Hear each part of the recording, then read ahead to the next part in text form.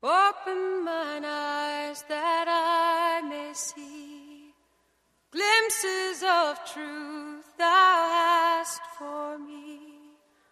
Open mine eyes, illumine me, Spirit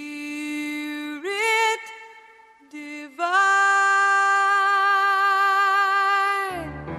Love of my life, I am crying, I am not dying, I am dancing, dancing along in the madness.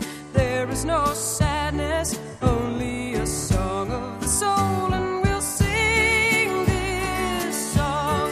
Why don't you sing along? I would like to invite you to a soul-level encounter. Music has an incredible ability to proclaim the soul's language beyond what mere words can speak. That's what we seek as we invite our guests to share their song of the soul. You will hear the music that has charted the steps of their spiritual journey, that has provided a touchstone in the soul's dark night and sung the heart's awe and joy when come to the light. Over the next hour, you will be a witness and companion to our guests' spiritual path and sacred testimony. Welcome to Song of the Soul. Giving shelter, follow your heart, love will find you, truth will unbind you, seek out a song of the soul, and we'll sing this song. Why don't you sing along, and we can sing for a long, long time. Why don't you sing this song? Why don't you sing along, and we can sing for a long, long time.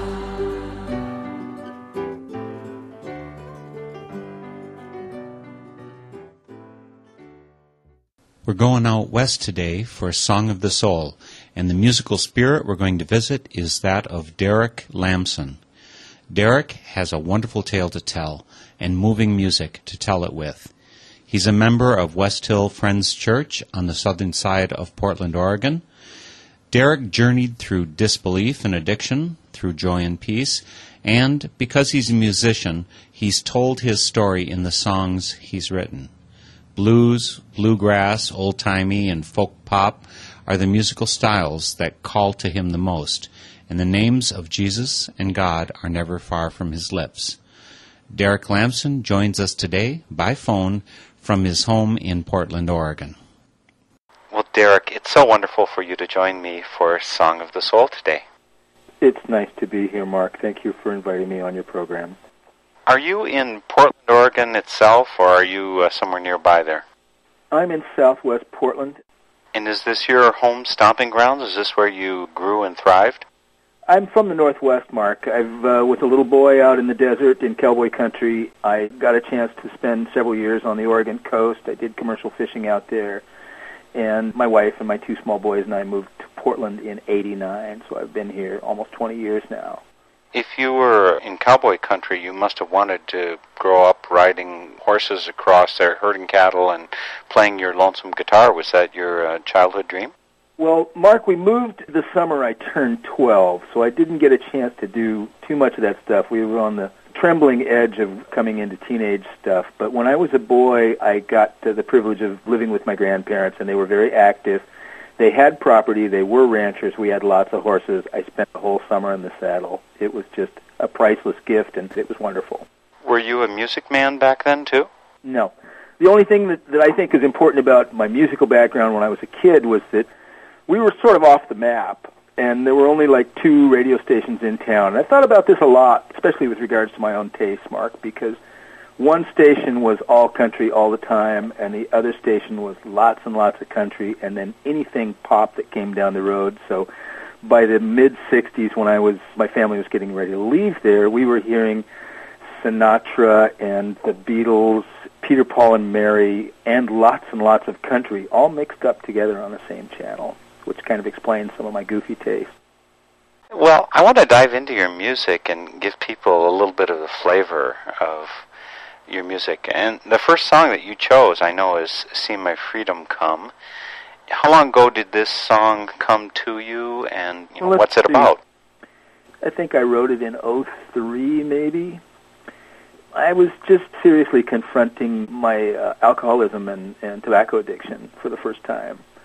And I had just gotten started in an AA program, which didn't last, by the way. I had to drink for a couple more years before I finally got it to stick. But that first couple of months of being alcohol-free and tobacco-free were just so beautiful. And one fine morning, I just went out on the back porch, and it sort of started to kind of fall out, in big chunks. I just went with it, and the thing pretty much wrote itself. Well, I'm ready to See My Freedom Come. It's by Derek Lamson and friends, and he's my guest today for Song of the Soul.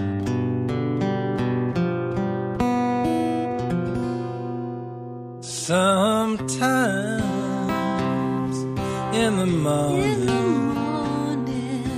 just about the rising of the sun, I look out my window, see my freedom come. The nighttime has its beauty, but it goes on much too long. I say my prayers by candlelight. No, I pray for dawn.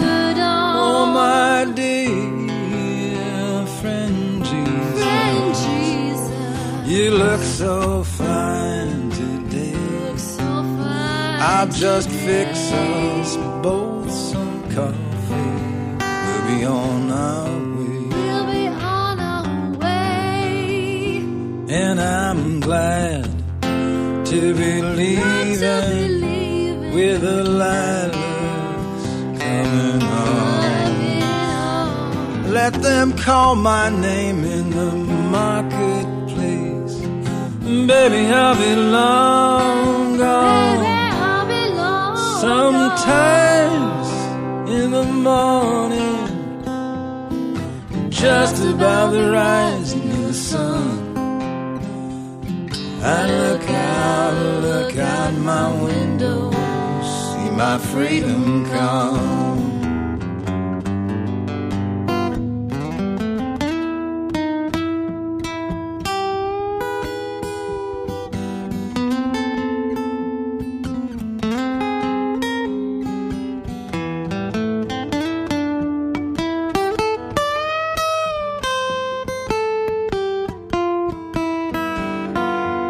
And I'm glad to be leaving, with the lilacs coming on. Let them call my name in the marketplace. Baby, I'll be long gone. Say sometimes in the morning, just about the rising of the sun.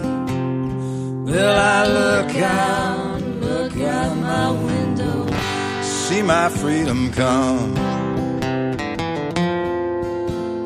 Well, I look out my window, see my freedom come. Well, I look out my window, see my freedom come, see my freedom come. That was See My Freedom Come. Derek, that's by Derek and Friends. So that must mean you have some friends, and they must be able to make music too. Who are they? The lovely counter-soprano is my old friend and singing partner and running buddy, April Vanderwall, and we've been singing together since '93. She was just a kid when I met her here at the church. We sang together for years. She finally started dating this cool guy she met at Portland State University here in downtown Portland. Eventually, I got her safely married off to him, and he became our bass player. He's a tremendous musician himself. That's Rich Vanderwall. And about the same time that Rich came into our lives, we started seeing a guy named Bill Norris York came to our meeting with his wife Dover and a couple of little kids, and he happens to be an Intel engineer and a really, really good drummer and enjoys percussion and all sorts of flavors. And we all just sort of clicked. We worked together for years, and then we got kind of serious about it and gigged a lot and did some recording. I love them, and I am no longer working with them as a quartet. We're still friends, and I'm going in other directions musically, but we put in about 10 years together. It was really nice. I just had lunch with April today. Our little daughter Fiona is about 14 months old. Well, those children do have a way of changing your music availability, don't they, though? That's very insightful. That's exactly what happened. They started having babies and making mortgage payments, and they just couldn't get loose to play out, record, and do as much as I wanted to do. And I'm a lot older. I'm like old as dirt, so I don't have those obligations. How long have you been doing music? Is this your night and your day job? What kind of setup do you have? I am a miracle child of this meeting. I wandered in the door here almost 20 years ago from very kind of cynical, casual motives. I thought the women were good-looking. I was pretty sure they weren't going to shove any fundamentalist Christianity crap at me. And the daycare was free for my children, you know. So very cynical, casual motives. And they so gently modeled their relationship with Jesus at me. I mean modeled it. I mean, they didn't talk about it. They did it. And sometimes if you pressed them, they'd talk about it, and they'd say, yeah, we have this thing, you know, we have this guy we know. And I just surprised everybody that knew me and my family and everybody else by, you know, just really saying, I want to become a follower of Jesus. Where do I sign? And it took me 3 or 4 months, which was just surprised the heck out of everybody, including them. They said, do you really mean this? Are you sure? Do you know what you're talking about? And I played casual pickup lazy man's acoustic guitar and had kind of a fine arts poetry background. And with the spontaneous combustion that tends to happen in the hearts and souls of new converts, I started making up songs. And these guys, they were such a new church and such a small meeting, you know, that they said, that's really nice, do more. And eventually they said, that's ministry, which was a very scary word, and they just kept doing it, and it's pretty much what I want to do with what I have left on the planet. To me, it's the most important ministry I have. Maybe someday I'll quit hiding behind the guitar and get even stronger in the ministry, but in the meantime, it's a great tool for communicating enthusiasm and acceptance and love for all kinds of people. I really, really enjoy it. It started right here at West Hills Friends Church in Southwest Portland. Sound like some wonderful people, and maybe I can travel over that way and get a chance to meet them one of these days. But let's go on to your next song. What do you want to do next? You know what I think would be good was I would love to hear that Hold On, Let Go thing, the kind of electric blues thing. Yeah, that's a pretty strong song. The guitar is, I probably date myself as connecting with the 60s, at least if I say that. Guitar is heavy. Pretty retro, yeah, it's kind of heavy. You said you weren't doing music at 12 or whenever it was that you moved from the country. When did you start picking up the guitar? I was 17. I picked out a blues scale and a key of E, and I said, hey, I can do that. I had the blessing of hanging out with a couple of people that were just a little bit farther ahead of me, so, you know, it didn't feel so awkward learning things from them. And, you know, when I got a little more serious about making music, when I started going to church here, they said, oh, you're drafted, you're a musician, you know. And I really wasn't a musician. I was just sort of a lazy guitar player. And they said, no, you're a musician.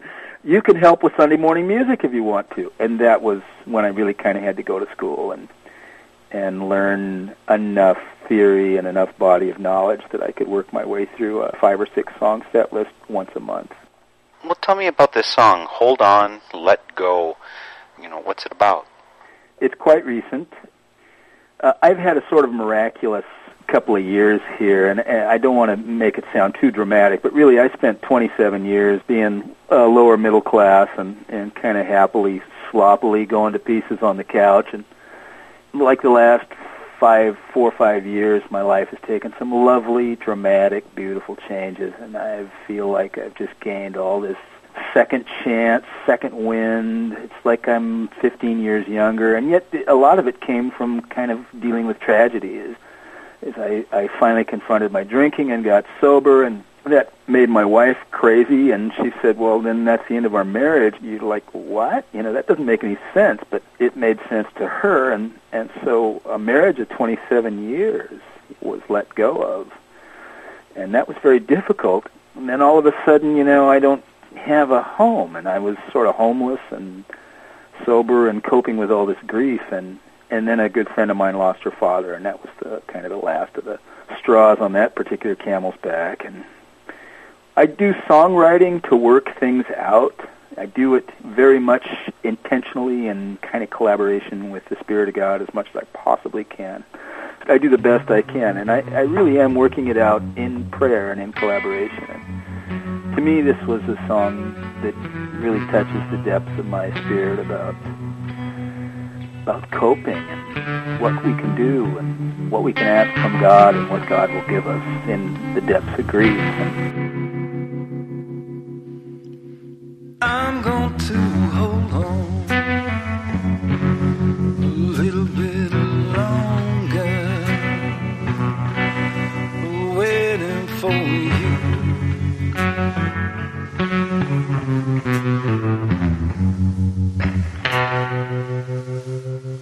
I'm going to hold on a little bit longer, waiting for you.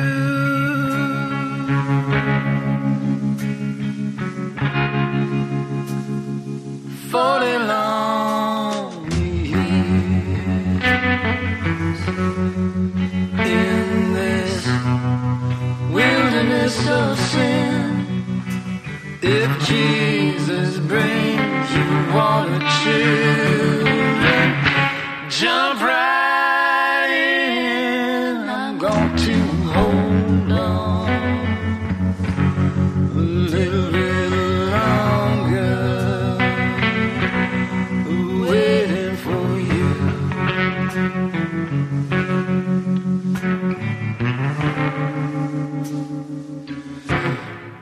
If you should feel your soul slipping, just let go.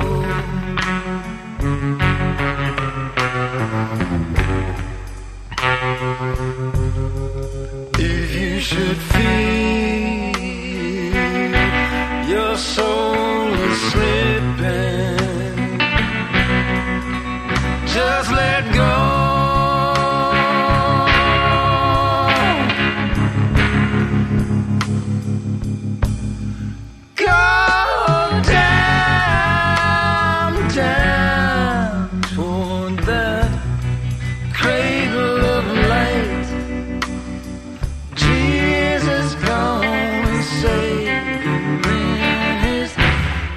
Sweet time, if you should feel your soul is slipping, just let go.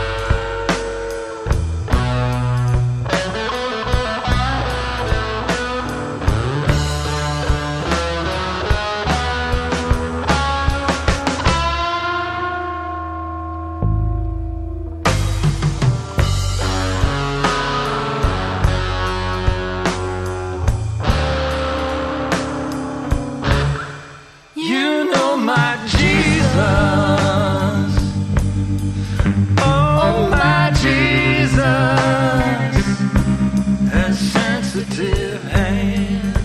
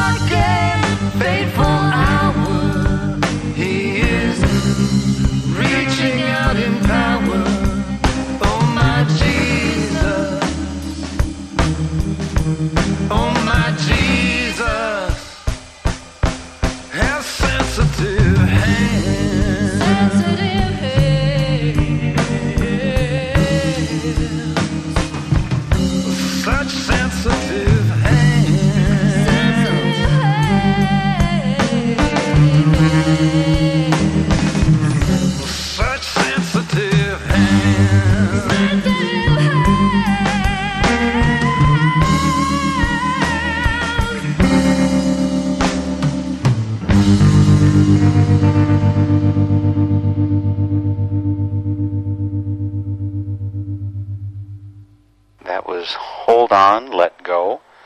And again, Derek, I'm not trying to nail you down. I know you're a poet, and the way poetry, you don't want to nail it down too firmly or else you lose the meaning. The hold on and let go. In your life, what were you holding on to and what were you letting go of? I was riding my bike in the rain to work, and I tell people that the story of that song is I was talking with God. I was praying and riding my bike in the rain to work, and I'm praying. I'm talking to God, and I say, can I please have another really pretty song? It's been a long winter, and it's been a little rough, and can I please, would you help me write another pretty song? And so I get the inspiration, really, I think the first line came that morning, and I get this incredibly dark blues song, and which I think is a very funny story, as I asked Jesus for this pretty sweet song, and he says, here's this really dark blues song. But almost all the truth I'm capable of telling is in that. When the guy says, if you feel like your soul is slipping, let it go and go down to that cradle of light. To me, that's a very, very profoundly hopeful metaphor. And it's about having the faith to let go and to give your life to God and say, well, it may be tragic. I may lose a leg. I may lose a wife. I may lose a child. I may be overrun by war or disease or death. But I'm going to be taken care of. And I have God, who is my friend and my lover and my king, is going to take care of me, whatever happens. And that's a real beautiful thing for me, I guess. And I was trying to express that somehow. When you say that Jesus has sensitive hands, I'm trying to figure out in which way that sensitivity is coming across. You know, he's got the whole world in his hands, and maybe those are the sensitive hands, but maybe you meant it in some other way? Don't you like that? Isn't that a scarily evocative verse? I just love that. It's so scary. What is it? It's, you know, my Jesus, he has sensitive hands. In this dark and fateful hour, he is reaching out in power. That should be really a scary verse in a lot of ways. And I would expect people that, you know, are frightened of Christianity or angry about Christianity to feel threatened by that. And there's an ambivalence to that gospel picture anyway, you know, that there's an angry and vengeful God out there ready to do justice, you know, on people. And yet, to me, also, when you say Jesus has sensitive hands, one of the first things that comes to mind is nails. And I think, yeah, I'm sure he did have sensitive hands. I'm sure it hurt like hell. When you got involved there with West Hill Friends Church, you said you didn't want to go into some place where people are going to beat you over the head with a Bible or, you know, nail you with fundamentalist nails or something like that. What about them was different than the other places it sounds like you were avoiding? I was raised with a profound bigotry towards conventional Christianity. It was so pervasive, and it was such a bigotry that I wasn't aware of it. Like all the worst and most insidious bigotries are, you don't know it's bigotry. You don't question it. It's like gravity. You say, well, that's not bigotry, that's truth. There's gravity. And in my household, I was raised to believe that Christians are maniacs, sometimes dangerous maniacs, but never really to be trusted with anything serious.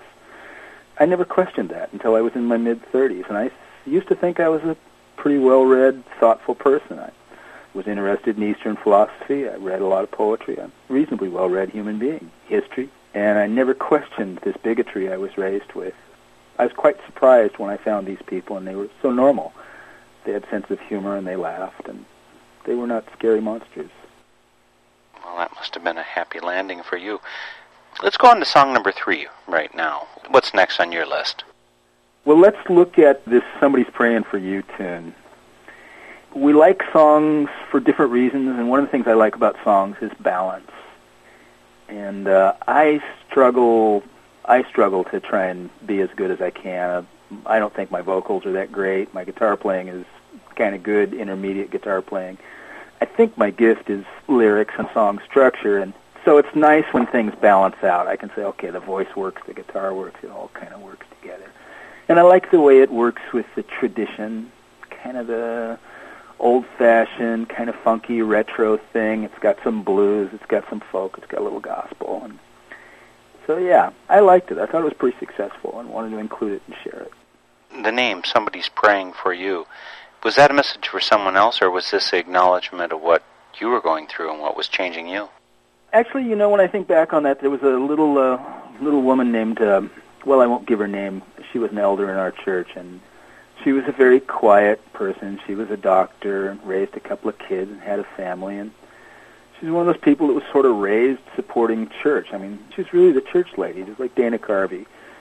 She was always so kind to me, and she was always so accepting, and she modeled following Jesus beautifully. She was incredibly modest person. Yet, as the years go by, I find that I think back on her acceptance of me and her love and her modeling for me as something that really molded me and led me and shined a lot of light into my life. So I guess if I was to think somebody's praying for you, this might be from Meredith. Give her first name. I'm kind of assuming at West Hill Friends Church they'd be pretty likely to just let you know, yeah, I'll pray for you. Or you could say, would you pray for me, or hold me in your prayers. In Eau Claire Friends meeting that I'm part of, we're more likely to say, I'll hold you in the light. We'll use that metaphor instead of the other one more typically. What kind of prayer life do you have? Is this a big part of your day? It's gotten better. AA, of course, is very much a program that teaches you not how to fight with alcohol, but in fact how to hand the fight off to God. So although I had been a follower of Jesus for years and years and had a prayer life, I had a pretty good relationship with God, I thought. The AA folks are pretty disciplined about do stuff daily. And so I got into daily meditations and daily prayer time. I don't really quite manage that discipline, but probably 3-4 days out of the week I get maybe 2 hours in the morning. And I do a little Bible. I do a little big book, AA big book. I do some talking to God time and listening to God time, do a lot of journaling. And I'm perfectly content to take 2 or 3 hours out of my morning and get that done, because then my day goes really good and my week goes better and my life goes better. And that's a great gift to have. The song is Somebody's Praying for You. It's by my guest for today's Song of the Soul. His name is Derek Lamson, and he joins us today from over in Portland, Oregon, his home.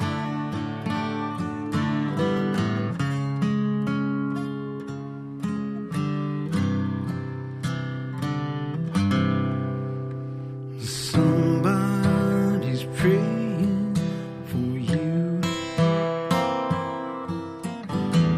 Somebody's praying for you. We're down in your soul where the sin bites you so. Somebody's praying for you. Oh, somebody's praying for you. Somebody's praying for you. We're down in your heart, let the healing start. Somebody's praying for you.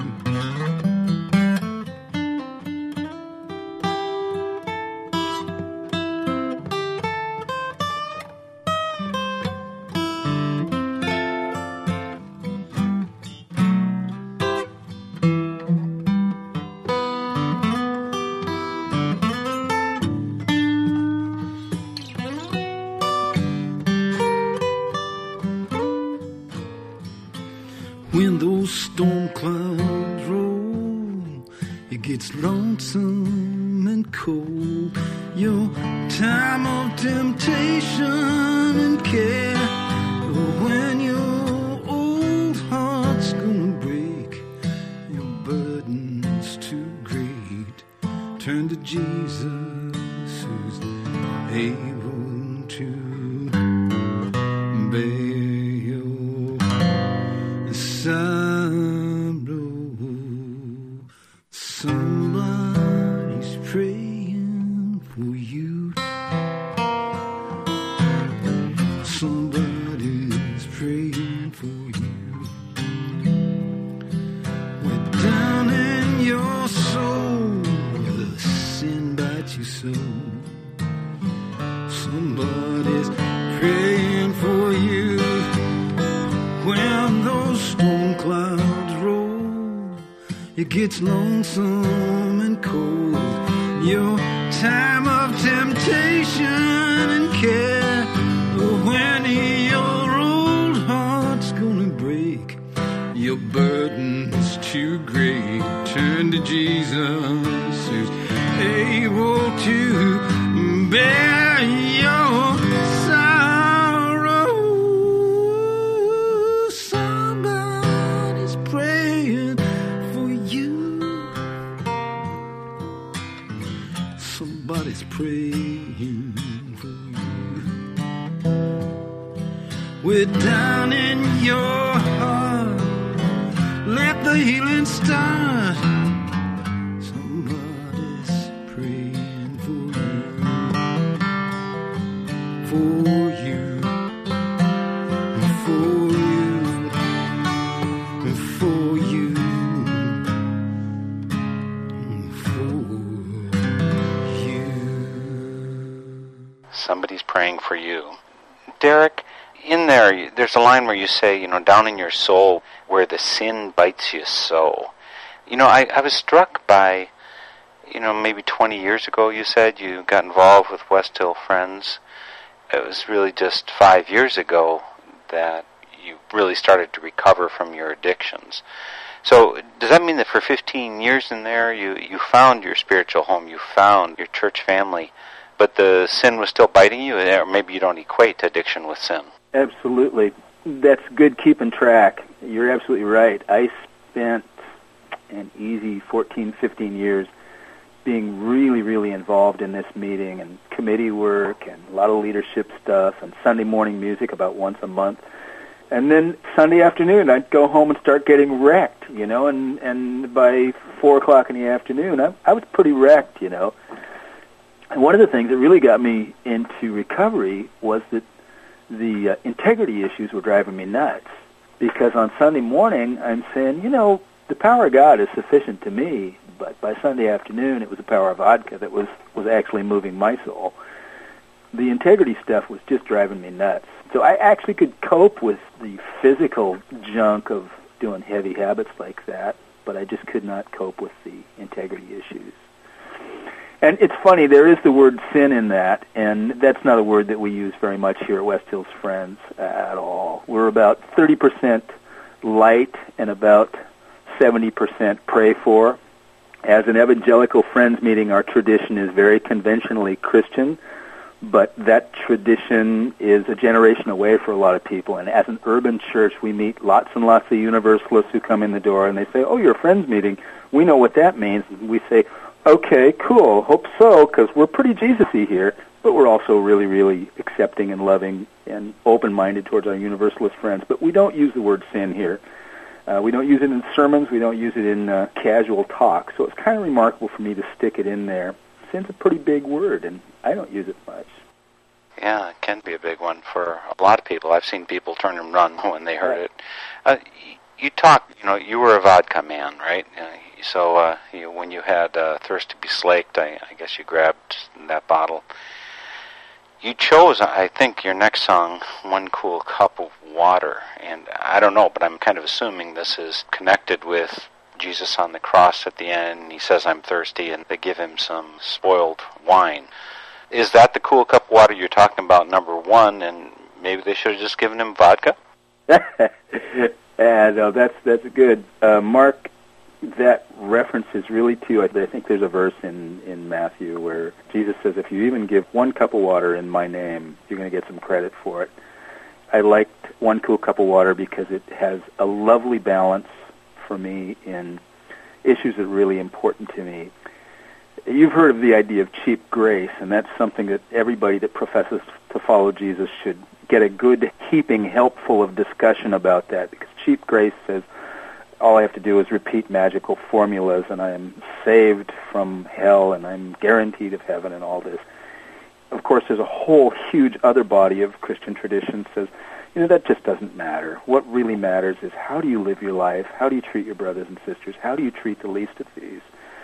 And that song is actually quite early in my experience as a follower of Jesus, and I was trying to reconcile those two poles of Christian tradition, where the one says, all you have to do is confess Jesus is Lord, and that's it. And the other one says, no, actually, you're going to have to talk to Jesus about what you did about all the poor people, all the hungry people, all the thirsty people, all the lonely people. What did you do about it? So that song for me has some resonance on those issues. So peace and justice type issues, when you said people visit West Hill Friends Church, they say, oh yeah, this is a friends meeting, maybe more like the meeting I go to. You say you're pretty Jesus-y. Are you talking about the fact that you are very involved in that peace and justice concern, living as Jesus told us we're supposed to be living, and that we're going to be judged on? You know, the goats and the sheep get separated on what they do for the least of these. Are you saying that that's a significant component not only of Derek Lamson's life, but of West Hill Friends Church and how you approach things? Thanks for asking. I just think that's a great question. One of the beauty parts about the leadership in this meeting, whether it's a little old lady named Meredith or whether it's the released pastor, a Princeton Seminary grad, is that it is their bedrock and fundamental presumption that because you have a relationship with Jesus, because of that, you will be empowered and led and challenged to give of yourself to the least of these, to give to the peace movements, to give to stewardship of the earth, to give to hunger and clothing things. And so therefore this meeting is, I'm very proud of them. I'm very proud of them. Some of them are tremendous leaders in those fields. We've sent 3 or 4 medical missions to third world countries. We've done huge food drives. These people absolutely put their money where their mouth is on that stuff. And they've modeled that kind of Christianity for me, and I'm very grateful for that. I guess I want to ask you a question that might be kind of challenging. If you don't feel like answering it, then I certainly accept that. So you did 15 years. You're part of the meeting. You're very involved. You've got your afternoon meetings with vodka. Yeah. A lot of people think, hey, I had a born-again experience. I'm saved. I've come to Jesus. And a lot of people change dramatically then. I'm not at all belittling that experience. But obviously you had a certain come to Jesus maybe 20 years ago, and you've got a new come to Jesus over the last 5 years. What's the difference? I mean, you were with Jesus before too, right? Well, I guess I don't know really, and I think everybody's life is going to be a little bit different. I will tell you for sure that in my experience of prayer, and particularly with the Quaker emphasis on listening, which we do a lot of here. We spend a lot of our Sunday service listening, and we talk about the importance of it in our regular non-church spiritual discipline lives. I heard over and over again from the Spirit of God, just like it was written in 16-point type, was, don't you think you ought to deal with your drinking? And I'd say, right back to the Spirit of God, can we not have this conversation? And God would say, listen, you know how much I love you, Derek. I will give you all the help you need. And I'd say, can we please just not talk about this right now? And all I can say is that eventually he wore me down. And, it was like the conversation I had with a therapist when I finally went in and started dealing with it seriously. And she says, why don't you pick a date? And I said, because I'm afraid of failure. And she says, tell me how trying and failing is worse than not trying. And I said, God, lady, you've got me there, so I picked a date. I don't know why it took so long. It did. Well, I'm glad the day came for you. And I guess maybe it was a chance for that therapist and some others to pass you one cool cup of water. That's the song that we're going to listen to now by my guest, Derek Lamson, One Cool Cup of Water.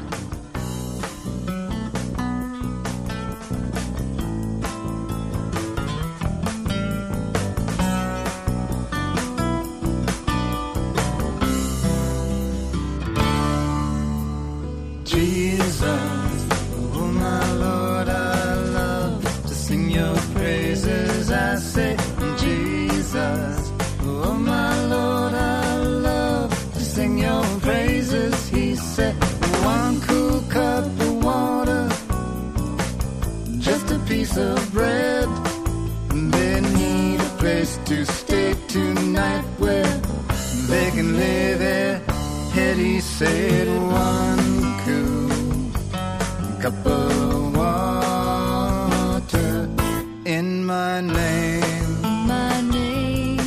in my name, he said, Jesus, oh my Lord, I love to sing your praise. said, Jesus, oh my Lord, I love to sing your praises. He said, lift your hand in kindness, don't you lift your hand in hate. Lift your life and love with me. I beg you not to wait. He said, lift your hand, lift it in kindness. In my name, in my name, he said, Jesus, oh my Lord, I love to sing your praises. I say, Jesus, oh my Lord, I love to sing your praises. He said, see that you do justice to this spirit that we bear. Remember that the light you get is the light you get to share. He said, see now, see you do justice in my name. In my name, he said.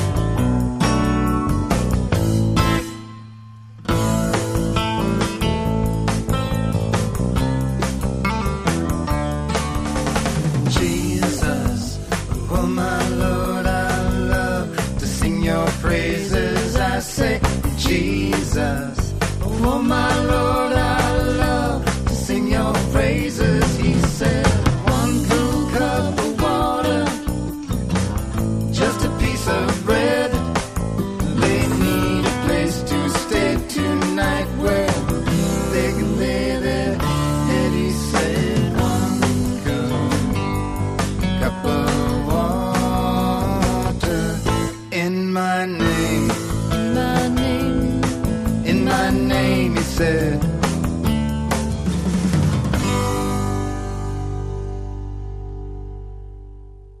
That was One Cool Cup of Water. In case you just tuned in, I'm Mark Helpsmeet. I'm your host for this Northern Spirit radio production called Spirit in Action. And you can find information about both our programs and Derek Lamson, who's my guest today for Spirit in Action. You can find that on my website, northernspiritradio.org. We're visiting with Derek about the songs that are part of his spiritual journey, his beliefs, and what's made a difference in his life. Let's go on to number 4, Derek. What do you got next for us? Mark, the song I'd like to share next with you is a song I wrote after 9/11 called Many Thousand Gone. It's probably one of the best things I've ever done. It's one of the more accomplished things I've ever done. And I kind of introduce this sometimes in performance by saying that we all had our own responses to 9/11. We all somehow responded to that event.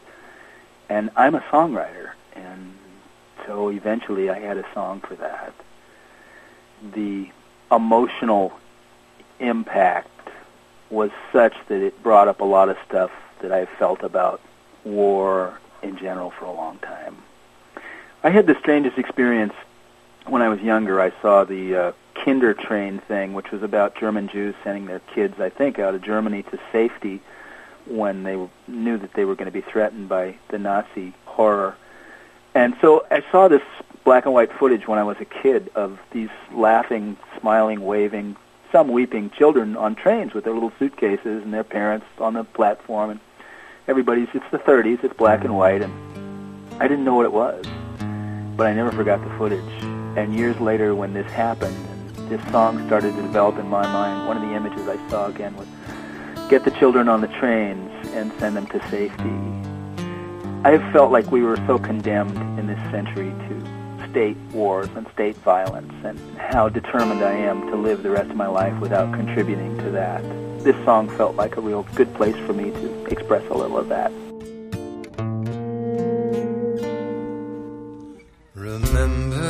that day at the ocean, the night we made love on the shore.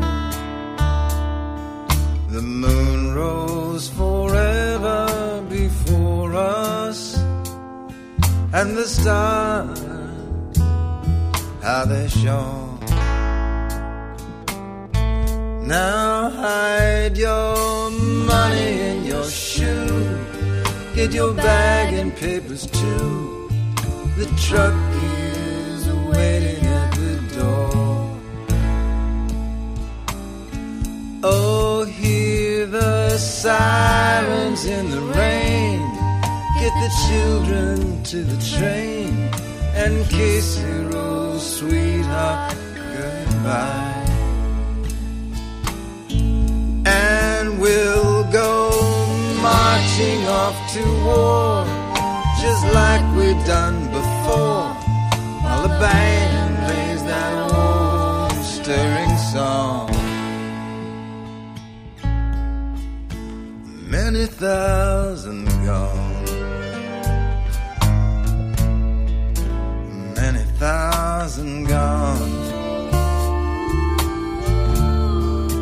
many thousand gone, many thousand gone.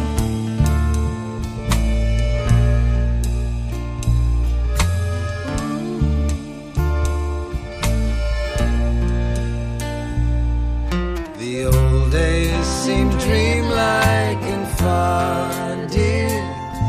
This morning came suddenly true. Gift to the guide, dear, outside whistling this little tune. Now we'll go marching off to war, just like we've done before, while the band plays that old stirring song. Many thousand gone, many thousand gone, many thousand gone, many thousand gone, many thousand gone.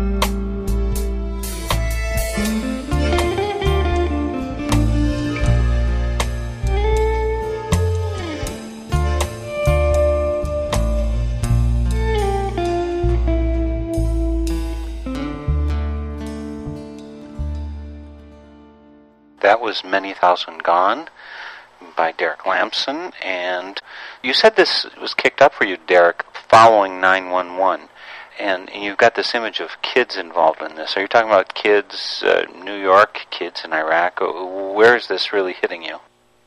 Mark, I'm old. I'm 55, so this is not my first war. This is not my first thing. I've been watching the American state go from authoritarianism to teetering on the ragged edge of much, much worse now for the last 25, 30 years. And Vietnam was bad enough, and it was all lies and deception and greed and stupidity and sacrificing American kids and Vietnamese kids and everybody to lies and deception and careerism.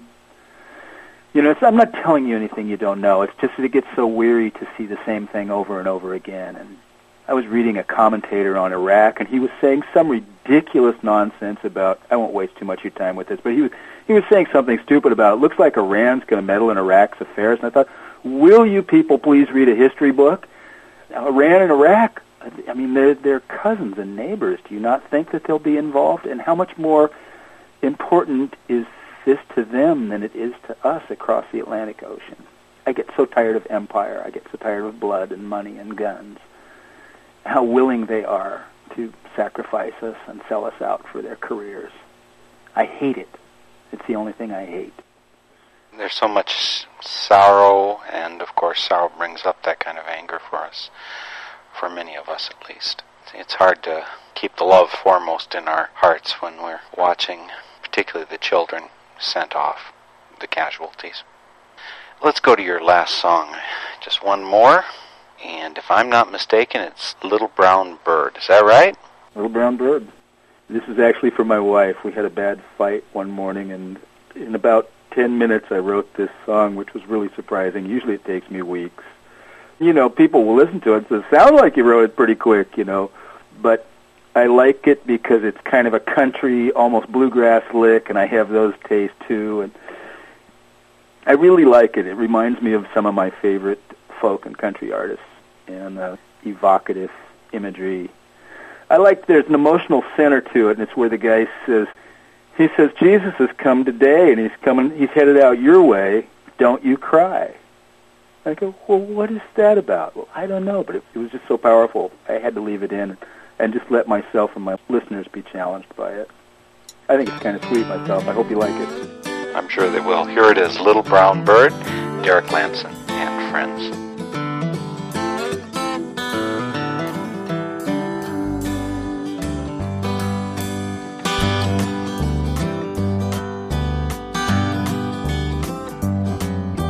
Little brown bird stuck in a tree. I don't think you'll sing for me, sing so sweet, sing so sweet. Long black cloud hanging down. Little brown bird, you better get out of town, dirty old town, dirty old town. I heard Jesus came today, heard he was headed out your way, don't you cry. Don't you cry, don't you cry. Jesus is the Son of God. Move, he said, and the mountain's gone into the sea. Deep blue sea, deep blue sea. Jesus moved these jagged peaks. Jesus healed this hurting me. Any old time, dear Lord, any old time. Any old time, dear Lord, any old time.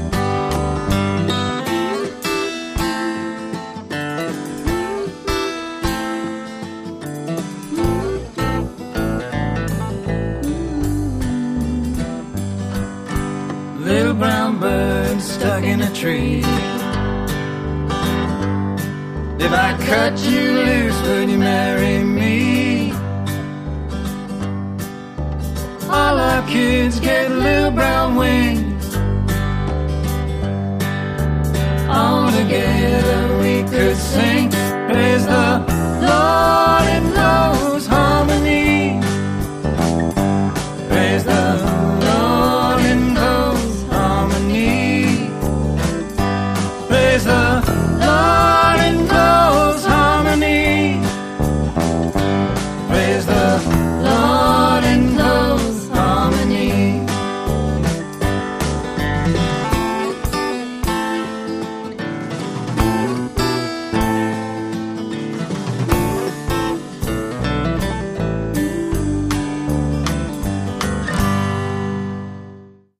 That was Little Brown Bird, and yeah, it definitely did have that bluegrass feel in there.